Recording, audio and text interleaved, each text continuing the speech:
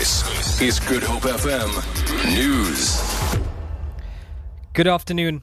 The Islamic State has claimed responsibility for the Paris attacks in which at least 128 people were killed. The militant group says the attacks were carried out as a response to France's campaign against its fighters and insults against Islam's prophet. IS also warned that France would remain one of its top targets as long as it continued with its policies. French President François Hollande earlier branded the attack an act of war organized from abroad by IS with internal help. Hollande says he will address Parliament on Monday in an extraordinary meeting and the country will observe 3 days of official mourning. The attacks were carried out by gunmen strapped with suicide bombs at restaurants, the Bataclan Music Hall and a sports stadium in the French capital.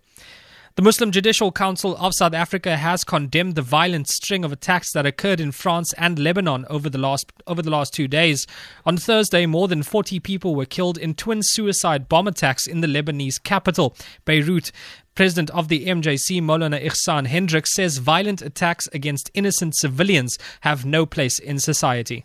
We call upon the international community to stand very firm against these type of terrorist attacks. It is not good for human society, and we convey our condolences to the victims who have suffered in these suicide attacks in Lebanon as well as in Paris. The Office of the Premier in the Western Cape has rejected claims by the ANC in the province that Helen Zille used taxpayers' money to pay for a private intelligence investigator to conduct a covert operation. The ANC has laid a criminal complaint against Zille at the Cape Town police station. The party alleges that Zille hired a senior crime intelligence officer in his private capacity to debug cell phones in her department. Zille's spokesperson, Michael Mpofu. There's nothing in the Security Act that states that outsourcing these services is illegal. Secondly, then they need to arrest the Secretary of Parliament in the National Assembly because he outsourced the services himself. That's really ridiculous, and this thing will hold no water. It's quite a pity, really. It's nothing merely but a publicity stunt. Deputy Home Affairs Minister Fatima Chauhan says it's important to commemorate the Trojan horse killings in order to remember where the country comes from.